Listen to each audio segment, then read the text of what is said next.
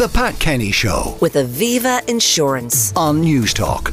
Well, we're going to talk about a longitudinal study of quite an extraordinary length in a few moments' time about happiness, because I'm joined by Luke O'Neill, Professor of Biochemistry at Trinity College Dublin, who's already had an incredibly busy morning. I have, but I've given the keynote address in the Convention Centre for the European Obesity Meeting. There's 2,000 people down there as we speak discussing obesity and, you know, the health damage obesity can do, and can we get new ways to treat obesity. So 2,000 people were brought to Dublin for this conference. They were, yeah. It's every year. It's good. Dublin got credit to UCD, Pat. There was Grace O'Malley and our colleagues and Fiona got it to Dublin. It was competitive, you know, so they all turned up and they're all spending their money.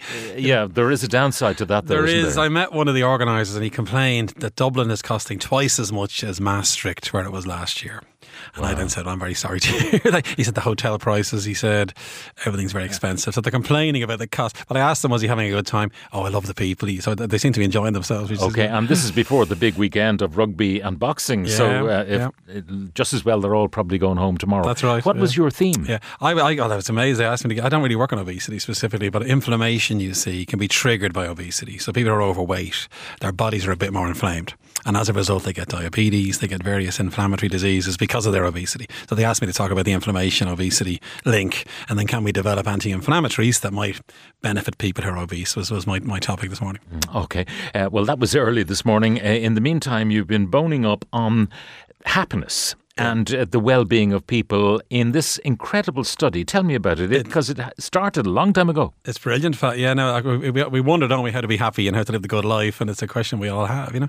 And scientifically, they're trying to ask the question, what is it that would make you happy in your life? And this study began in 1938. They followed 700 men for decades, right, and measured their lifestyle, their habits, questionnaires, their health was checked, and finally they've come to a couple of bottom lines as to what you should do in your life for you to lead a more content life, shall we say. But obviously it's very complicated. There's many variables.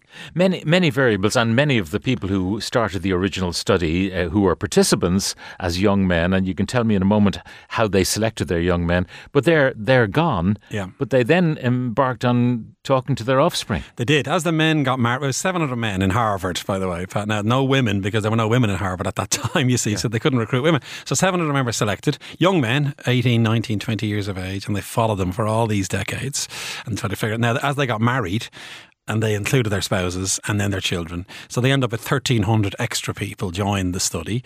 And then they were criticised, actually, for it being a select group. Like, these are very privileged people. Mm-hmm. So they got 500 men from a lower income part of Boston, kind of as a control group, just to compare things like affluence and stuff. Yeah. So in the end, it's highly rated scientifically. Okay, so it stands the test. It stands the test, yeah, precisely. Yeah. One of the participants didn't make it. Strikingly, JFK. He was a student in 1938 in Harvard. And he was asked to be one of the people on the study, so they followed him until, sadly, his demise. You know, he was one of the participants. And again, so what they did was every 5 years there was a big health check on the men, right? And every 2 years a detailed questionnaire. How's your life going? Basically, are you coping with things?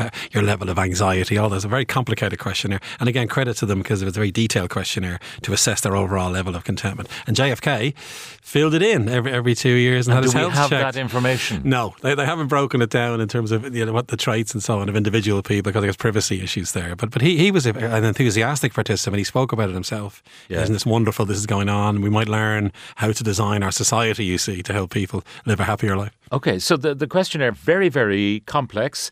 Measuring, I mean, you talk about relationships. Yep, absolutely. Work, happiness, health, yep. Dietary, you know, all of those things. Everything. Yeah. Their fears, their hopes, their disappointments, their accomplishments was all covered in the detailed questionnaire.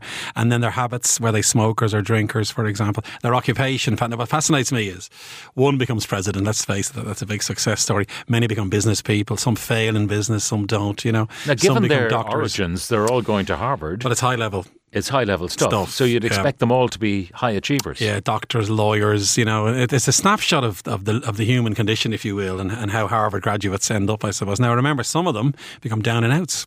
Some get schizophrenia, some become alcoholics, because obviously the 700 kind of represent society. And their life course then is quite variable between them all. And how did they pass the baton from researcher to researcher, because obviously researchers moved on, retired, died themselves. Yep. Because if you're looking at maybe 35-year-old researchers researching kids who are 18 or 19, they're going to be a decade and a half ahead of the posse. So they're not going to last the survey. 4 separate directors, they called them, of this study. Exactly as you say, the first person would have died during it, another guy takes over. The current 2 directors, they've written a big report. Why I've come across this, they've now issued a big report on this, and the current 2 directors have taken all the data and kept it going, basically. I mean, in academic circles, Pat, it's amazing, by the way, because obviously we're very jealous of each other's achievements, but that people were putting their hands up, I'll take over that, because it's so robust, you see. So there have been 4 separate leaders of this all through those decades. And did they publish before? Or they've been releasing little facts here and there, and little publications were issued, so the whole thing was going on over the... It's a great source of publications for academics, by the way, you see, so they like doing that. But this latest report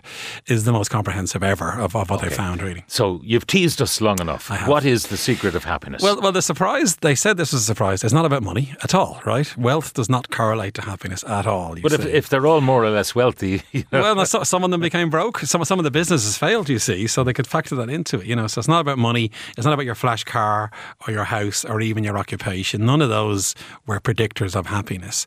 In the end, that's obvious, by the way, you and I would agree, it's human relationships. That's the single most important factor for happiness. And loneliness is a killer. That's the other big conclusion from this. People who ended up lonely, and they might have been lonely because they focused on their careers or didn't look after their relationships, they had terrible outcomes. They often had drink problems, they were dying younger, and they were reporting real negative stuff in the questionnaires. So the number one thing is good friendships and relationships are critical for your personal happiness. Now, how about divorces? Oh yeah. Well, that can be good. They also found toxic relationships are negative. So get rid of the other half. If it's toxic, if it's negative.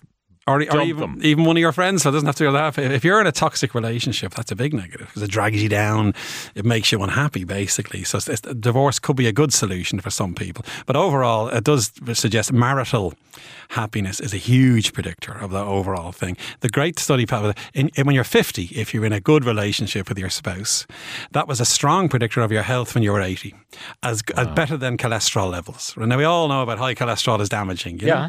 But if you were in a toxic marriage at the age of 50, that was more damaging to your health than high cholesterol, for example, you see. And the other example they had was it's worse than being a smoker or a drinker. And they're big risk factors for disease. So toxicity in your relationships is more damaging to your health than all of these traditional no-nos. Yeah, precisely, yes. And again, because the numbers were so strong, especially they were measuring cholesterol in these men all the time as well, you see. And there would have been men with high cholesterol who were 50. But if they were in a good relationship, that was less of a risk factor, if you know what I mean. That was so the good relationship was a protector. They reckon it's because of resilience. If you have a supportive spouse or friend, it doesn't have to be a spouse, you're more resilient for the vicissitudes of life.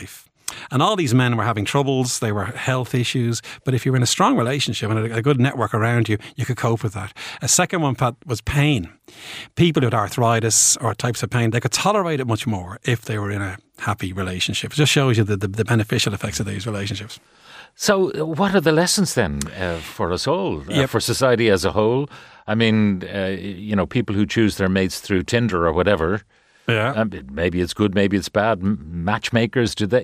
It's tough. How are we to tailor society to give people a happier, longer life? Well, in the book, the latest book is called The Good Life, by the way, is the title of the book. There's a questionnaire you can fill in. You can list all the people who you're close to and rate them in various ways and then figure out which ones to ditch. That seems to be part of it, Or a very important thing about it, you got to you relationships. They show that you got to work at it. It's not just the case you're married, you can just take the foot off. You got to really work at it. One of the things was if you go on autopilot in a relationship, that's a big negative, you see. So again, one of the conclusions is keep working at the relationships.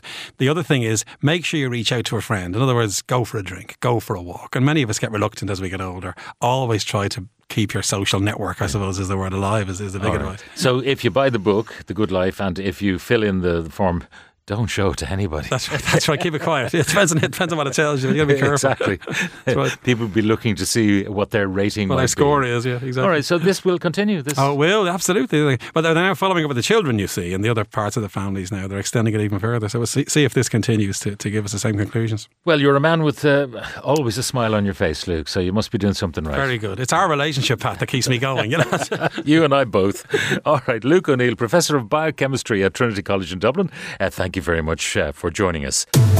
The Pat Kenny Show. With Aviva Insurance. Weekdays at 9 a.m. on News Talk.